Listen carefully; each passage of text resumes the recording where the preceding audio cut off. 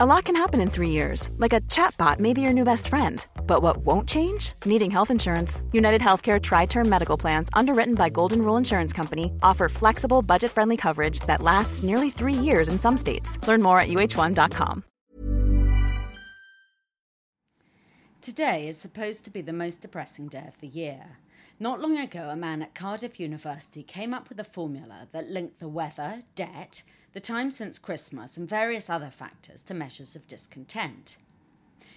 If you plug the appropriate variables into this most curious of equations, it will tell you that the third Monday in January is as bad as it gets. As an equation, this seems a little complicated, so I've come up with a simpler, more convincing formula.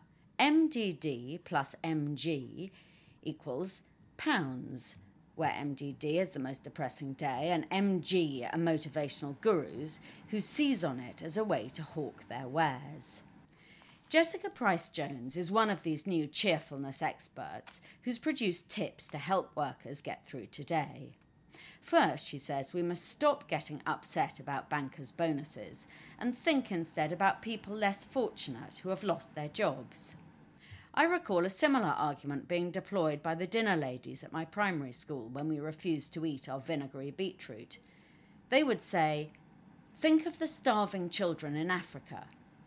As an 8-year-old, I didn't understand how that made my beetroot any more palatable, and I still don't.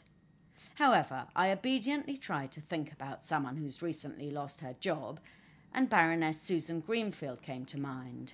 10 days ago, she was kicked out as head of the Royal Institution, the world's oldest independent research body, leaving her enemies crowing in delight and her threatening to sue. This story really is quite cheering.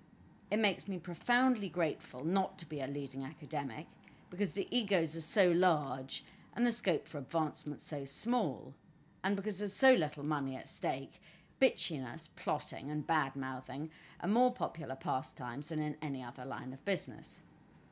It also makes me glad that I'm still doing what I'm trained to do, writing, and not having to manage anything.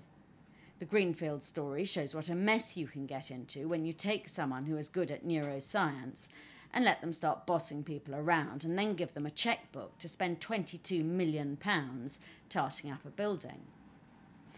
However, the story is also tinged with sadness. There are so few loudmouths who survive at the top, or even get there in the first place, that it's sad to lose one of the few examples left. The only one I can think of who's still comfortably in situ is Jamie Dimon, who looks safe for now as JP Morgan is doing so well that it revealed on Friday it was paying out nearly $10 billion in the things we're not meant to be thinking about. But really, I don't see what harm it does thinking about bonuses. There's no evidence that dwelling on bankers' undeserved riches makes us depressed at all. On the contrary, I find all the indignation, disgust and outrage rather enjoyable, in a self-righteous sort of way. Ms. Price-Jones's next idea for making today a bit happier is to say hello to everyone in the morning. I've just done a dry run and have to report that the scheme is problematic. I greeted a colleague I don't know from Eve, and she looked startled. Now I fear I've set a dangerous precedent, and if I don't greet her tomorrow, she'll think I'm cutting her dead. One of the great things about being British is that saying good morning is optional to the greeter and not always welcome to the greetee. When someone says good morning to me in an excessively bouncy way first thing, it makes me want to growl back, "What's good about it?" Her third suggestion is that we do something difficult today, on the grounds that succeeding at something hard makes us feel great. This seems a crazily high-risk strategy, as failing at something hard makes you feel terrible, and difficult things, by definition, carry a high probability of failure. Still, the fact that all these tips are hopeless may not matter much. If today really is the most depressing day of the year, by bedtime the worst will be over. Tomorrow will be better by itself without us doing a single thing. But in case anyone wants to take a more proactive approach to alleviating today's misery, I've another formula that I've tested on a statistically significant number of occasions.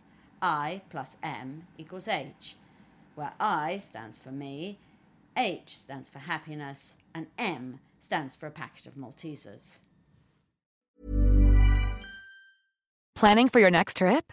Elevate your travel style with Quince. Quince has all the jet-setting essentials you'll want for your next getaway, like European linen, premium luggage options, buttery soft Italian leather bags, and so much more. And is all priced at 50 to 80% less than similar brands. Plus, Quince only works with factories that use safe and ethical manufacturing practices. Pack your bags with high-quality essentials you'll be wearing for vacations to come with Quince. Go to quince.com/pack for free shipping and 365-day returns.